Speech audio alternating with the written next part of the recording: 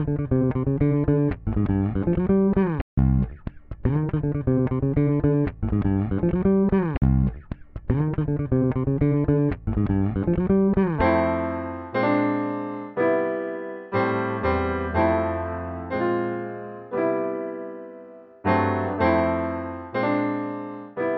thanks for joining the Walt Weekly Podcast. My name is Walter Latham, along with Michelle Sweeney McCombs.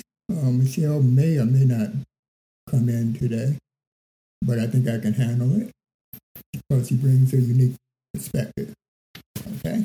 So anyway, we have with us today, and we are honored and graced by the presence of Walter Richardson, who's a financial advisor and the CEO of Richardson Wealth Management out of Los Angeles.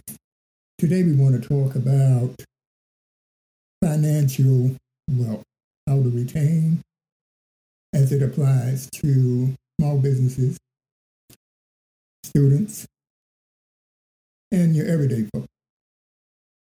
Walter Richardson who's an expert in financial management and finance management, will be educating us on how to avoid 5 different barriers or obstacles to obtaining financial wealth or handling today's economy, 2023.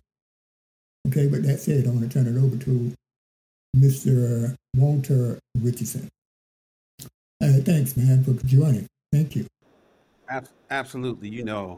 The world is full of great Walters. Two of them are right here. I'm beginning to believe that, Walt. Yeah, I mean, every time you turn around, there's a Walter, so. Yeah. But Yeah. Thank you for joining us. No problem. Well, before we get started, a little bit about me. I was born in Harlem. I was born at Columbia Presbyterian Hospital, and my father was an entrepreneur. Okay. And he had a bakery in Queens. And the biggest problem that entrepreneurs, African-American entrepreneurs have is the lack of capital, right? The access to capital, right? How do you get, let me stop shaking this. How do you get these loans for your startup, right? Or for your small business? Right. How do you get the money? When you have a family that is not a high net worth family, and you want to go out on your own to get money, even if you have good credit, I mean, you'd have to take a loan against your house if you have a house, right? So now a young person doesn't have a house, right? So everything is based on collateral. We live in a time now where you can do a GoFundMe, or you can get online and plead to people, or try to find an angel investor. And that's more for someone who has a big picture item, right?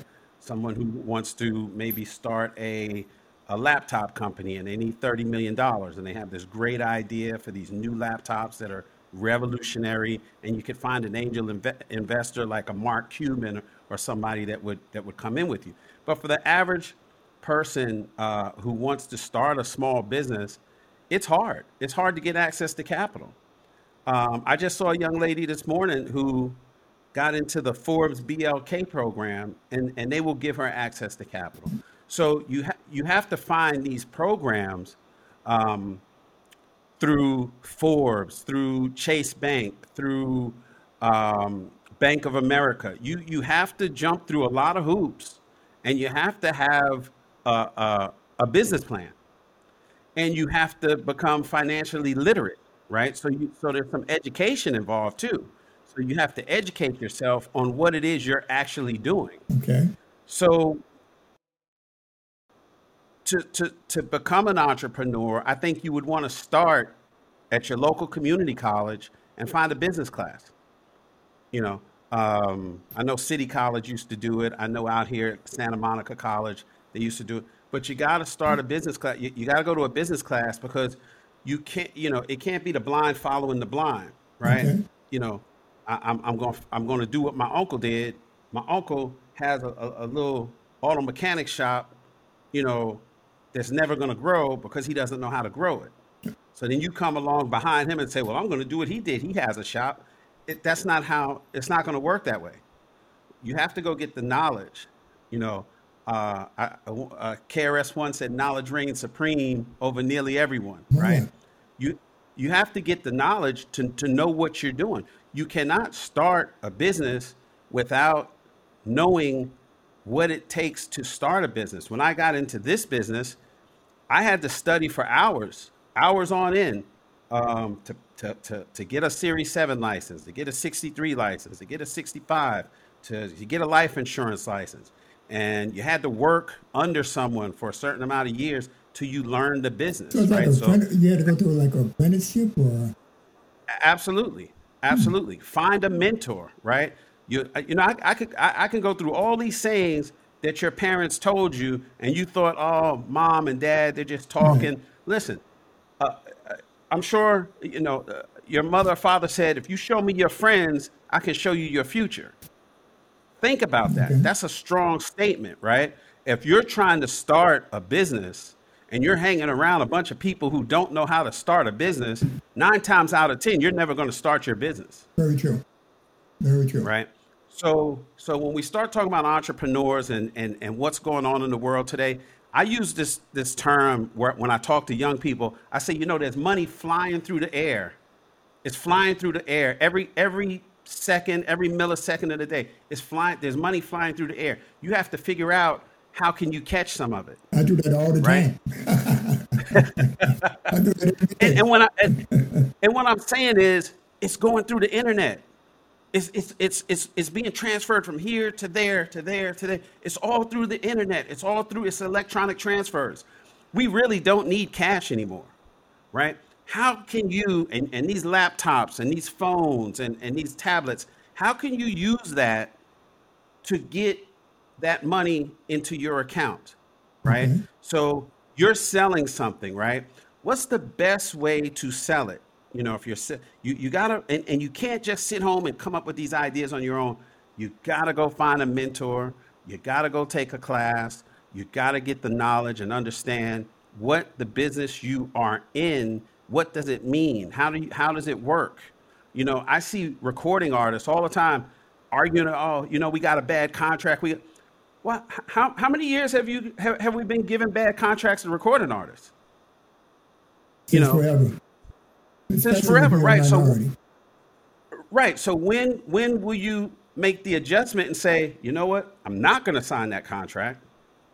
I can go online. If I master this, I can go online and create my own record label.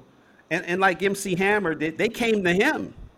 When they came to MC Hammer, they offered him $2 million. He said, I'm making that selling this stuff out of my trunk. He's like, $2 million.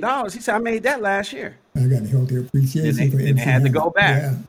Yeah. Then they had to go back. They said, this guy's crazy. But he was like, listen, you want to give me 7 cents on every CD? I'm getting 100% on every CD right now. Okay. That was MC Hammer's mindset. Okay. You got to come better than that. All right, now, so I do have a question. Want to make a point. Sure. Real quick. Sure. All right, now you have different races or people with ethnic backgrounds. Let's take, for instance, Indians or Pakistanis. They come to this country, all right, and they are able to open up a store or buy existing enterprises. I think they have some type of syndication going on where they look at everything as a group. You got a new guy going, they give him a certain percentage to the group of people or the consortium, all right? Right. And that's how they raise capital. They don't necessarily have to go to the bank. They could do it within their community. And why can't we do that? Why can't we do that is because we don't have the leadership to do that. We don't have the trust of each other to do that. I do believe that these young people that are coming up are starting to do that now. When you look at the Rich Pauls of the world and you start looking at, some of these younger people who are working with each other. I'll never forget I was coming out of my office in Century City, and somebody said, "Did you see I think it was the Hollywood Reporter?" And I opened it up in the middle of the Hollywood Reporter. I'm not going to say his name. You can look it up yourself. LeBron James' agent. He lambasted LeBron James. LeBron James is going to be a failure because LeBron James spent, I think, 1 or 2 seasons with this guy while Rich Paul was getting his education, which I said, learning how to be an agent. And then when Rich Paul got his agent license, he said, I'm going over here with him. And LeBron's agent, he ripped him. Oh, you're never going to make it. This is, the NBA needs to put a stop to this. This is not right. Da, da, da, da, da. Rich Paul now has, if not the biggest sports agency in the United States. Oh, wow. Is that the guy that's going with Adele? Yes. Ah, okay. Yes. Yeah, he's one of my heroes. Yes. I keep forgetting his name. Yeah. He's a heavy guy. So it's that mindset where you have to understand that I do have to learn. Right. I do have to learn how to do the business. Right. And once I learn how to do the business, now I have to find clients that trust me. And I have to be trustworthy. Okay. Right. And I have to perform. Right. Okay. I have to perform. All right. Now that's the first barrier, and that's access to capital. We got 5. All right. So we got 4 more that we want to speak to. Okay. I want you to cover first. Okay. The next one is lack Absolutely. financial literacy. Let's talk about that one because that's the tough one. I spent a lot of time with my kids as they grew up, trying to open a bank account and just right. Overseeing that. And fortunately, they have listened. With kids, there's a delayed reaction. That delayed reaction may be a couple of years, right. But all of a sudden they're doing what you told them was the right way. They get on the path. Right. So let's talk a little bit more about this. I'm going to tell you a story. I think you could appreciate. Okay. Okay. So when I was about 7 years old, my father we used to ride in Manhattan going from bank to bank. Right. And pulled up in front of the Bowery Savings Bank. You remember the Bowery Savings Bank? Yep, absolutely. Pulled up in front of Bowery Savings Bank, right? One thing he said, because there was a lot of junkies out there, he said, don't ever turn out like them. That's the first thing he said. Okay. And he went in. Why he left me in the car, I don't know. But he locked the door. Locked the door, he went in. Windows, cracked the windows, Yeah, rolled all the windows up, locked it. He went in and he came out. And he came out with a passbook. Remember the passbook? Yeah, I remember. Yeah, the same green passbook. Green passbook with gold writing on it. Absolutely, I remember. And he opened it up and he said, "This is yours." He said, "This is yours, and this is your money." And at that time, there was a savings bonds, and that savings bonds was paying, I think it was paying somewhere around 8 or 9%. Okay. We're talking about 1972, 73, 74.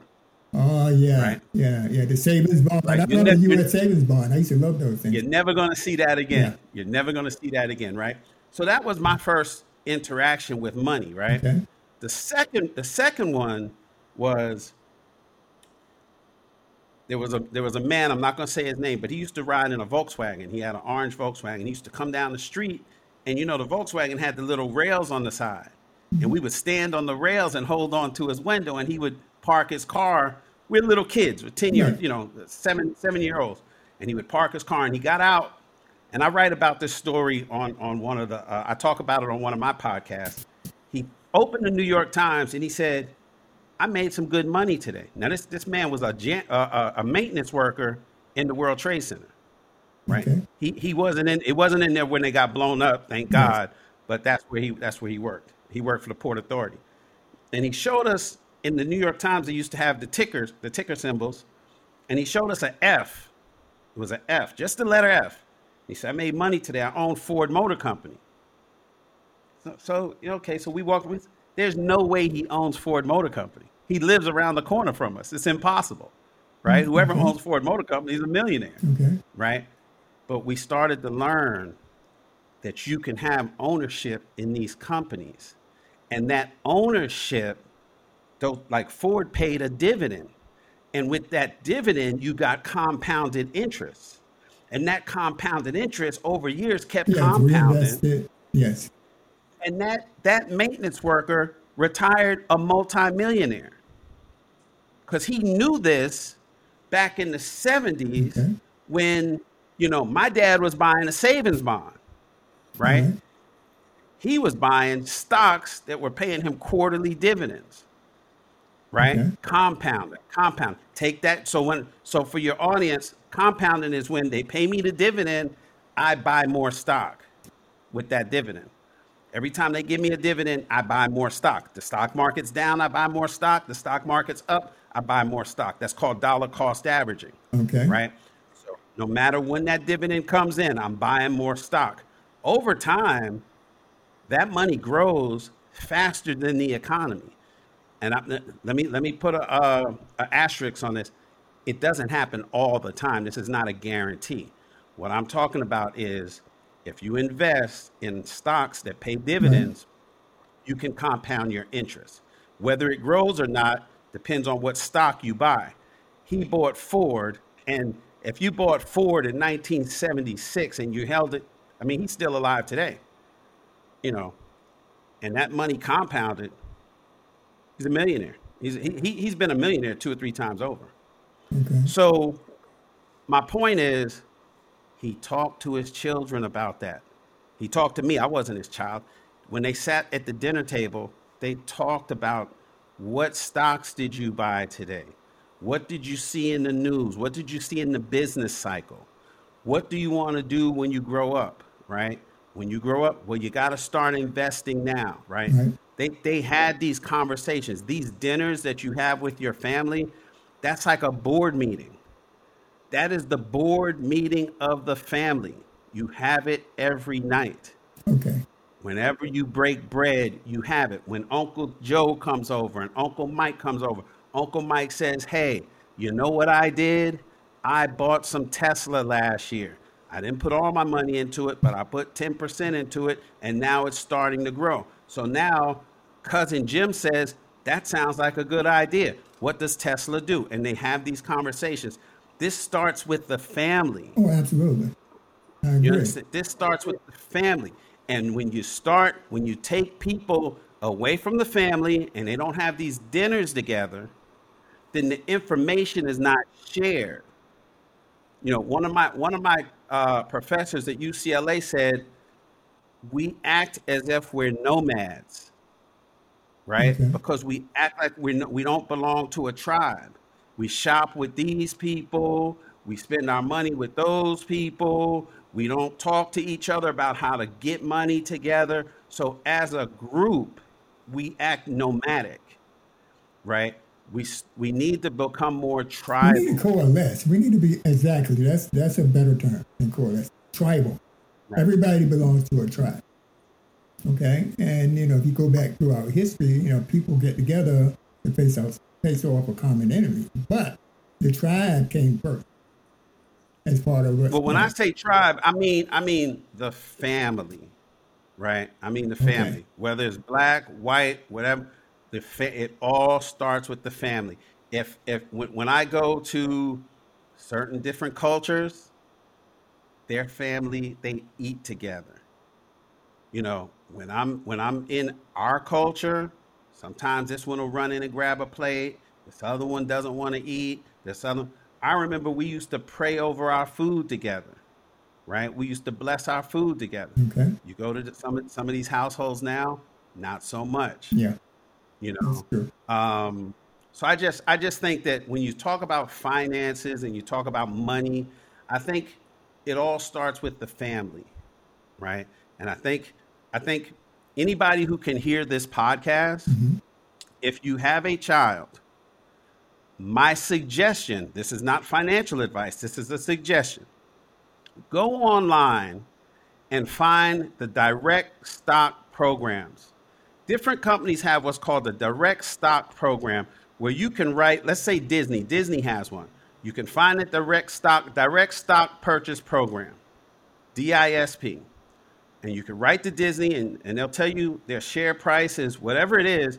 And you could buy 1, 2, 3, 4, 5 shares of stock. Put it in your child's birthday card. And when you give him his card, give him that stock certificate. And let him know that he owns a part of Disney now. And if he wants to continue owning it, we can take money every year and buy you some Disney, right? He starts to understand that not only am I using Disney products, but I own it also. So every time I use it, I'm making money for myself, right? Okay. Same thing with Nike. I don't know if Nike does it, but most of your bigger, Fortune 500 companies, they have a DISP program. Give them the certificates. Let them hang it on the wall. Frame it. DISP, what is that mnemonic for? Direct stock purchase. Okay. All right, now what would you recommend? I mean, because if you're going to invest in stock, securities, and we're talking on the equity side now, right? Right. Those are high risk investment, all right? They're high risk. You got to weigh all the risk and things. I mean, you really got to study. But absolutely, from the perspective of what you're saying, start small and put a little bit instead of buying a toy, something that's disposable.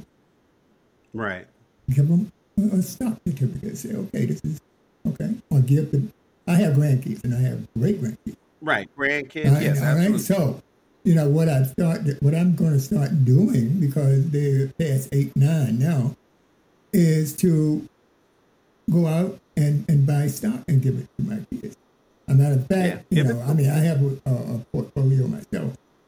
I don't manage it, all right? It's managed elsewhere. Mm-hmm. But that is very good, especially for single parents, I would think. What would you say to a single mother with 3 kids?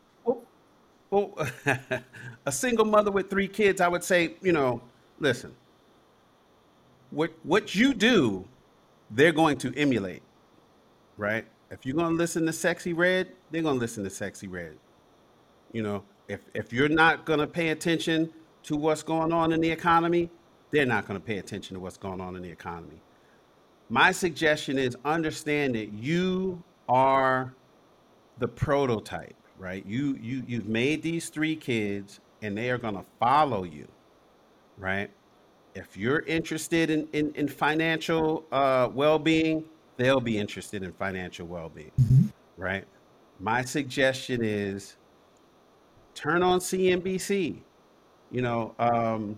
Out here, the market closes at 1:30. Where you guys are, I believe it's 4:30. 4 o'clock. 4 o'clock. Right. So 1 o'clock and 4 o'clock.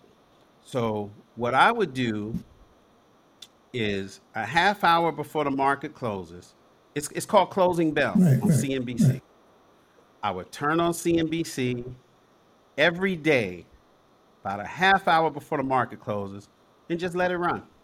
Turn this volume up. Your kids are in there. They say, Mom, what are we watching? So we are watching the economy. We are watching the value of our country, the S&P 500. We're going to watch the NASDAQ, which is mostly your technology stocks, right? The tickers are going to go by and show them. Say, that's Nike. That's Nike just went by. Nike cost it so. The stuff that they like, right? There's Disney. Disney just went by, however much it is. And then they say, well, why is it going? But they want to learn. They're going to see something they've never seen before. They want to know, what is it? Right. What is this? What does it mean? What does it all mean? Right? Explain it to them, because this is how wealth is built, right? Wealth is built by watching other people build wealth. Absolutely. And there's no choice statement. Yes. I want the audience to know that. This man knows what he's talking about. I've been in finance over 30 years. So, when he wasn't even born, I was working. Well, I'm making an assumption, right? Okay? No, yeah, that's good. Right? So, yeah. And that's just, just as a follow-on to what you were just saying. You got stocks. You got many different investment vehicles. You got bullion, which is gold and silver and platinum, right? then you got the stock market, then you got bonds. That's why you're going to be on the show multiple times, because you are to be a person that disperses information, financial knowledge to the community. I want you to be a voice, just a voice, because we need people like you. We need people like you. All right. So let's go on to the third hindrance that minority people and students, right, face. Okay. High cost of living. That's an impediment to financial growth. Let's talk about that. Well, I would say, listen, high cost of living. First of all, you got to do a budget, right? Yes. You got to do a budget, and then once you realize what you're wasting money on, the cost of living might not be that high, right? You know, we used to have a joke when we were younger, right? We would go to different people's apartments in the Bronx and stuff. We say, you know what? They oh, we don't have no money. Our phone is cut off. We don't have any food, but that cable TV is still running.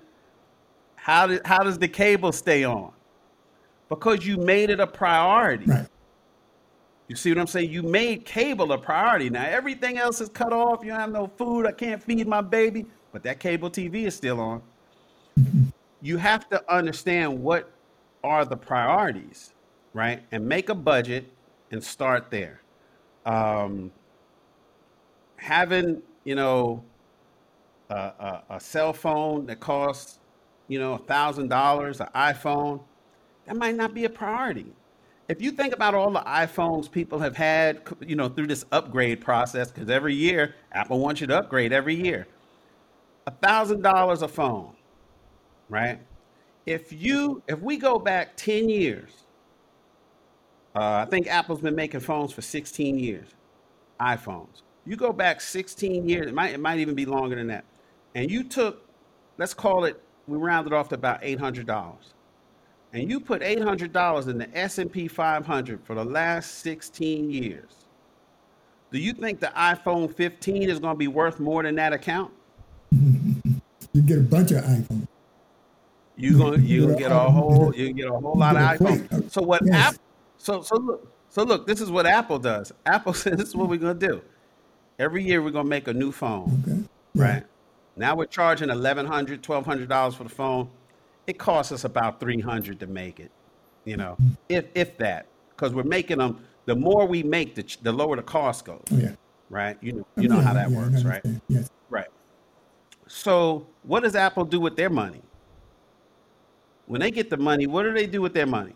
They pay themselves large salaries, and they invest it back in the company. Research, yes. They reinvest it back in the company, right? So, and then they come up with new products, right? That's why they don't pay dividends. Apple does not pay dividends. That's why they don't pay dividends. Right. That's why they don't pay dividends. That's right. They reinvest it back in the company. They're not going to pay you any dividends, because then our profits go down. So now we're paying you. Why are we paying you? Right? So what happened, what Steve Jobs said, he said, do you know what I'm holding in my hand? Now, he didn't say this verbatim, but he said, do you know what I'm holding in my hand? And somebody said a phone. He says, no, a conduit to your bank account. Wow. Every time you buy something, every time you touch an app, every time you do, I'm in your bank account. Yes. And I'm going to link your debit card to the phone. Every time you buy an app, every time you need a service, Apple's going to take some pennies off of that transaction. Oh yeah. They're not doing this for free. This is not there's no free lunch. Absolutely. And then the thing is that with Apple, just as an example, all right, just to reinforce what we're talking about, is that with Apple, they used to give you a headset and all that kind of stuff with the phone. Now you only just get the phone. You have to go and buy accessories. So they're making money. You don't even get the charger. Right. They don't even want you to charge it. Yeah. You need a charger. And now, Apple is a master at doing that. Right. Just like Amazon. And do you know what they said? Right. They said, we're not giving you the charger and the cord because We want to save the environment. Oh, isn't that so Yeah, that's so right, great? That's so right. nice. You guys save the environment, you know. But the reality is, when you start talking about the cost of Yeah. living, um, I think, um, you don't need Gucci and Ferragamo to make you a better person. You know what I mean? You are, most people are great people and good looking people on their Mm-hmm. own. And if you have a friend who knows how to style and put together clothes, I mean, I had a friend who was she was from the Caribbean, right? And she came in the room with a piece of material. This is a piece of material. And I said, "What are you going to do with that?" She said, "I'm going to make a wrap." And she wrapped this thing around her and wrapped it up here and did all this and wrapped it around her chest and brought it down. And then she said, "All right, let's go to the club." I was like, this is insane. That the ingenuity, coming from Barbados with this ingenuity that I don't have to go to Macy's and buy a dress.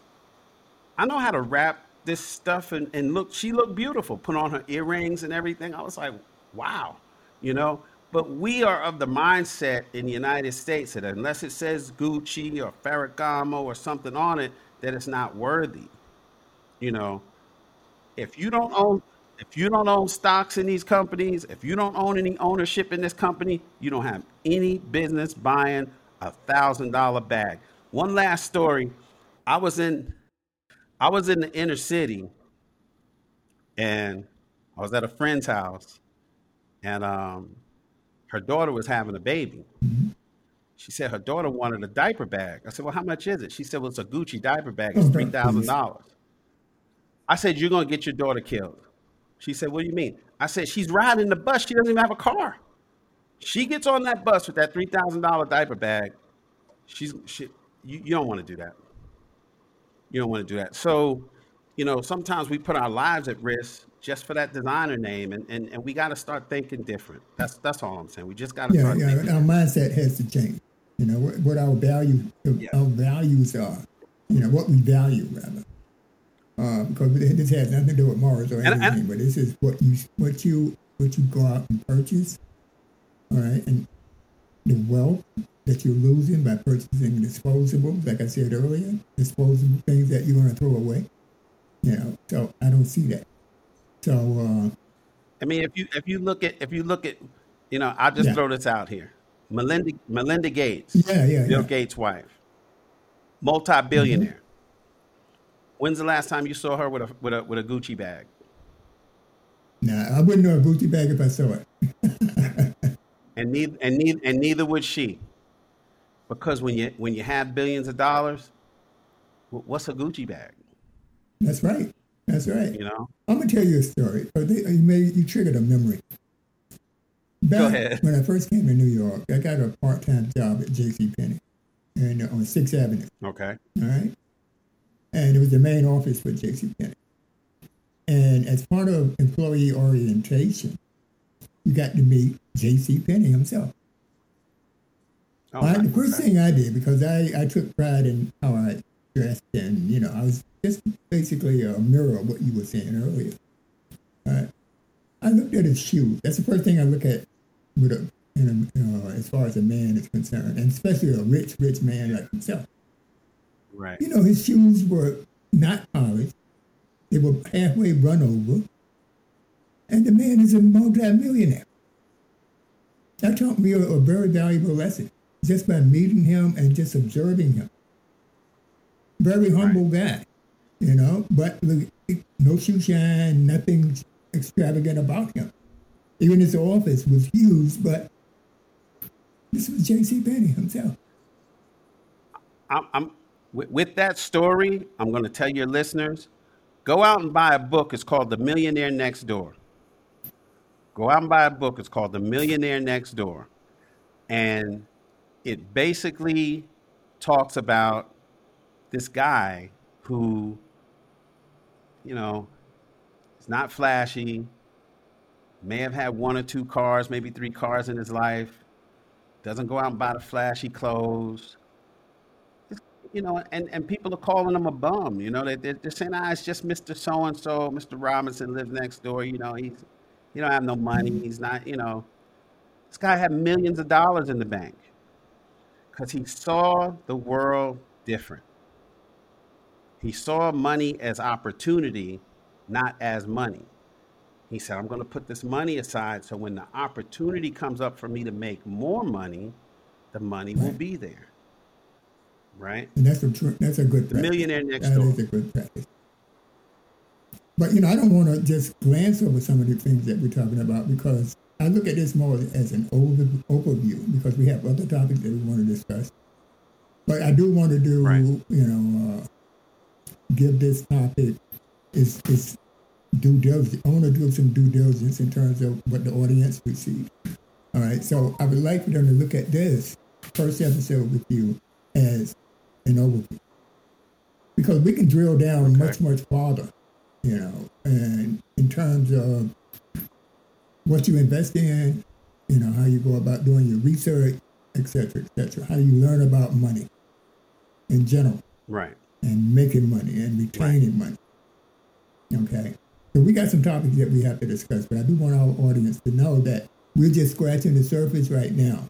This is only one particular topic, and these are barriers. Right. There's other things that we need to talk about, all right, that we will be talking about with you.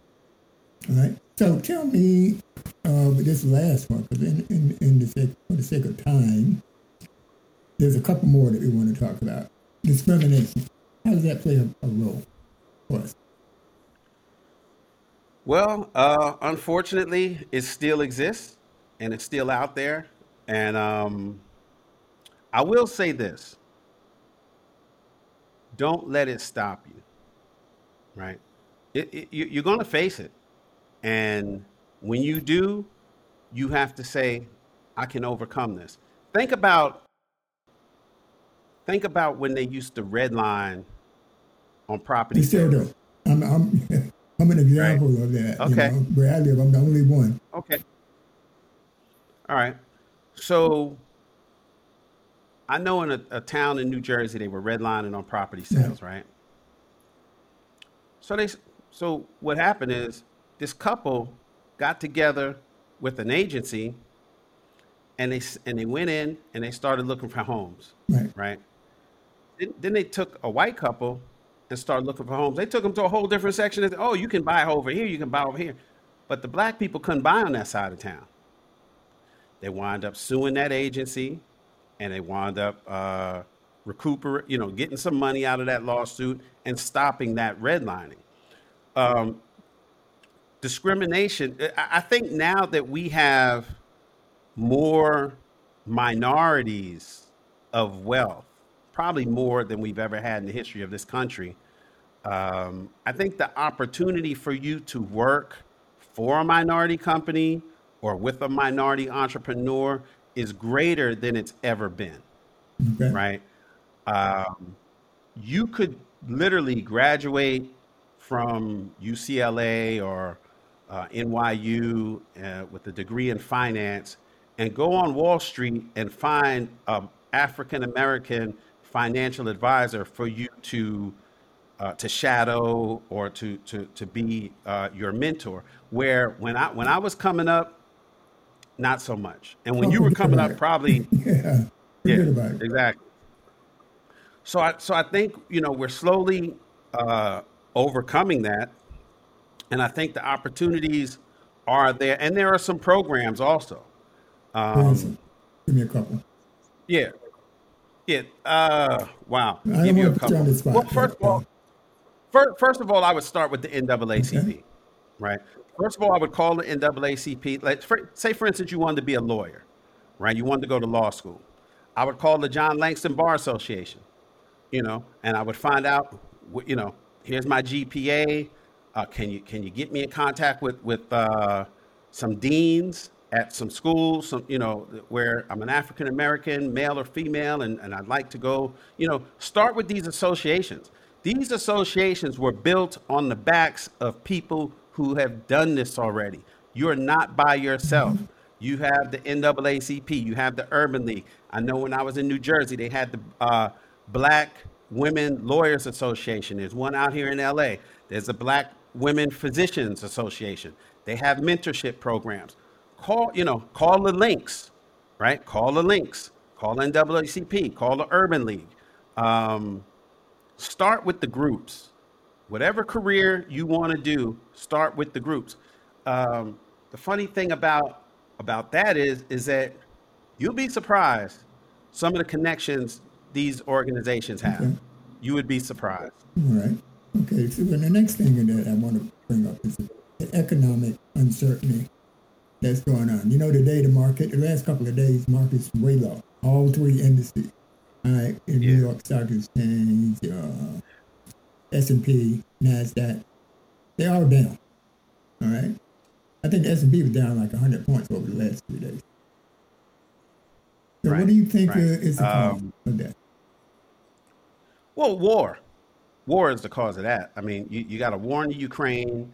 You got a war in Israel. We don't know what that war in Israel is going to turn into, because we really wanted Israel not to go into Gaza and occupy it, and we don't know what they're going to do. We don't, the way it's uncertainty, right? So the bottom line is, you're asking me why the markets are volatile, and it's uncertainty, right? Uncertainty also is a friend of the trader. Oh yeah. Right. Because when the markets take dips like these, the millionaire next door who has the money in the bank, he's buying. When everybody's running, he's buying. Right? But he's buying high quality. Right? So he's buying the high quality stocks that have gotten banged up. So the great thing about being in the financial industry is that when the market's up, people are happy, and when the market's down, there's opportunity. Well, yeah, I mean that's a mentality that traders have, investors have, but to be able to play in the market, we have to play for the long term. Not unless you have some type of not offset, an edge. When you go in, I mean, if you buying on the low, on the down, you hoping that you buy it cheaply on the down, or you hoping that you buy it at a cheap price and it goes up. You buy low, sell high, right? Well, yes, but the way I do it is a little different, right? So what I do is I use dollar cost averaging, right? That. So what I do is if a client comes to me with money, the first thing, I'm not just going to take all their money and dump it in a portfolio, right? We're going to slowly trickle in to a high quality portfolio that pays a certain amount of dividends based on their risk tolerance, right? We're going to ask you a lot of questions when you come in. We want to find out who you are, why you're doing this, and what your goals are. We want to find out what your future is. Do you plan on having kids? Do you have kids? What are your legacy plans? Oh yeah, definitely. Right? Do you want to leave a legacy? So we want to find out a lot before we make our first investment. And I would say that when your listeners go to find a financial advisor, if they're not asking you a lot of questions, then you might want to get up and find somebody else. Now a lot of investors will say, "Well, I just want to invest." That's not what this is. That's Atlantic City. That's Las Vegas. That's a casino. Investing is strategic, right? And it's based on who you are and what it is you're trying to accomplish, right? I have portfolios. I work with a portfolio manager. We have portfolios that we create for clients to accomplish that client's goal. Plus, we got to look at taxes. Right, we got to see what kind of tax bracket the client's in. We got to look at vehicles that that would be tax deferred or sometimes tax free. Municipal bonds is one. U.S. Treasuries, right? I think that's another. Yeah. Right. So, this is not crypto, right? People wanted to go into crypto, and they kept hearing about these crypto millionaires. just about everybody I know who's in crypto is down right now, and they're down big. Yeah, that reminds me of my daughter's portfolio, and that she's she's managing for her own account, personal. Right. But she invested in crypto, and she's down, but she's young, so she looked at it and she said, "Dad, I'm looking at the long term. My horizon is out there." All right. So when you invest in the market, one thing you got to understand is that it's not a quick thing. You can set ceilings and floors. I mean, if you set a ceiling, if the price gets to a certain point, you trigger a sell. All right. If the price drops to a certain point, then you trigger a buy or a sell. I mean, it's things that you do. All right. As part of your strategy, like you said, you have to have an investment strategy. Right. And some people might say, you know what, in 3 years I want to buy a house. Right. So I can't lock your money up in a 7-year vehicle.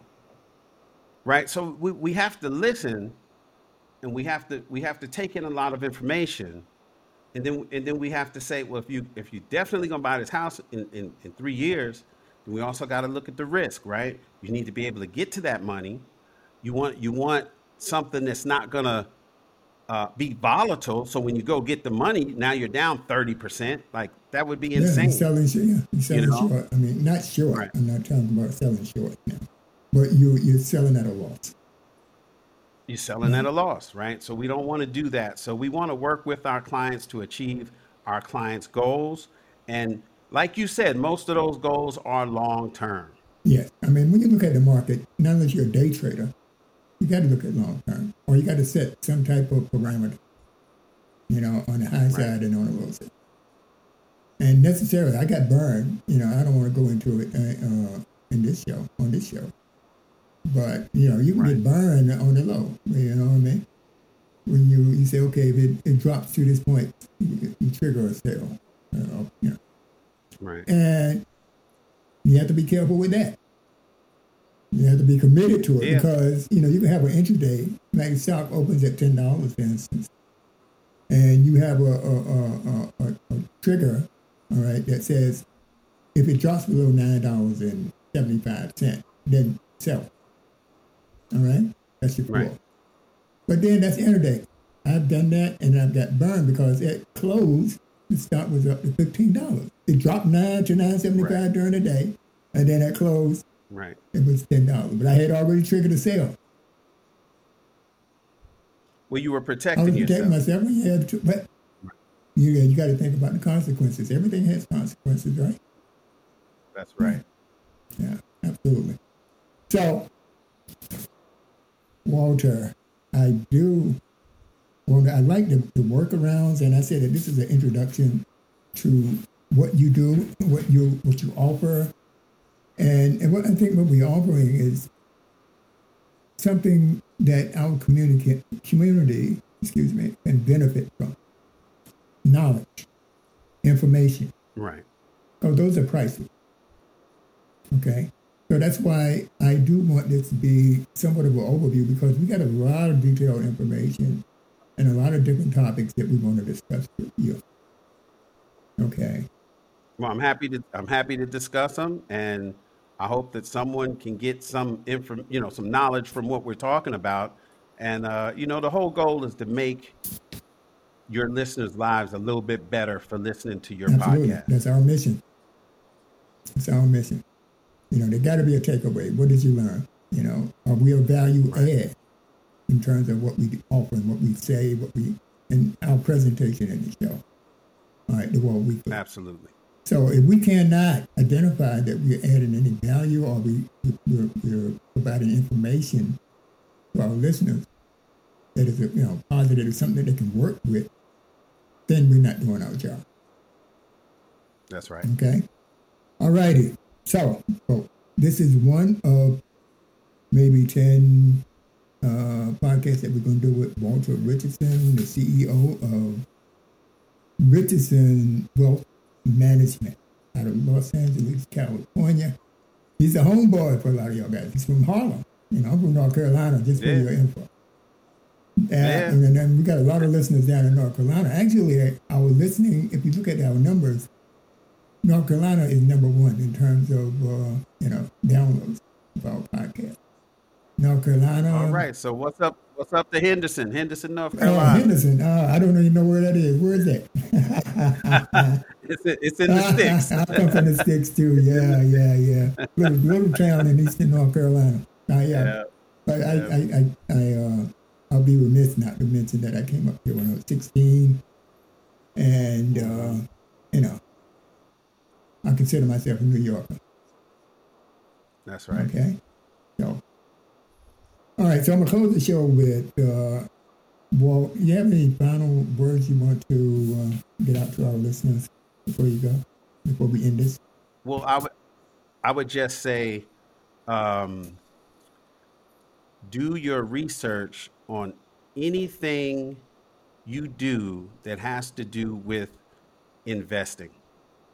All right. I'm looking at this situation with DJ Envy and this real estate situation where the guy said he had 1,000 units that he already bought in apartments. And now he's asking investors to come in with 100,000 here, 200,000 here, 3,000. If you have 1,000 units, you can leverage that to get whatever you want. So why are you asking investors for money? Because he doesn't want to use his own money. Isn't that the case? Well, no. It was a Ponzi scheme. It was a scheme. Do your research. Look up these people. Don't just take someone's word for it. Look them up. Go to the Better Business Bureau, right? He was doing real estate. Call it the National Society of Real Estate. Whoever these real estate, these real estate organizations. Right. Look these people. Look me up. When you get off this podcast, look up Walter Richardson. You can look up a broker, and you can see that I'm fully licensed. My licenses are active. Research wherever you put your money. Research. A lot of people went into crypto, and they didn't. I said, what does that crypto do? They don't really know. Ask somebody what Ethereum does. They don't really know. Do your research, because, and then another thing I will tell you this is the last piece of advice that I'm going to get out of here, is that people will always tell you when they made money. They will never brag about losing money. Think about it. And I use this scenario. When people are on the way to Las Vegas, that airplane is live and they are partying and everybody's having a good. The plane ride back is one of the quietest plane rides you're ever going to take in your life. That's a good one. That's a good analogy. Yes. Okay. Yes. Very well. Thank you very much for that. And folks, as I said, we're with Walter Richardson, CEO of Richardson Investment, Richardson Wealth Management. And what is your website address? It's RichardsonWealthManagement.com. RichardsonWealthManagement.com. www.richardsonwealthmanagement.com. Y'all got to take a look at the website, see what our instructor, it's almost like school here. That's what we're doing. We're going to teach a class in financial knowledge. All right. So take a look at his website. It'll be in the show notes. When the podcast comes out on Sunday after 3 p.m. on Sundays. We release an episode every Sunday. And we have other things that we want to talk about with Mr. Richardson. And we'll look out for that. It'll be coming pretty quickly. Okay? All right. So with that said, thanks for joining the Walt Weekly. We'll see y'all guys next week. Thank you so much for having me.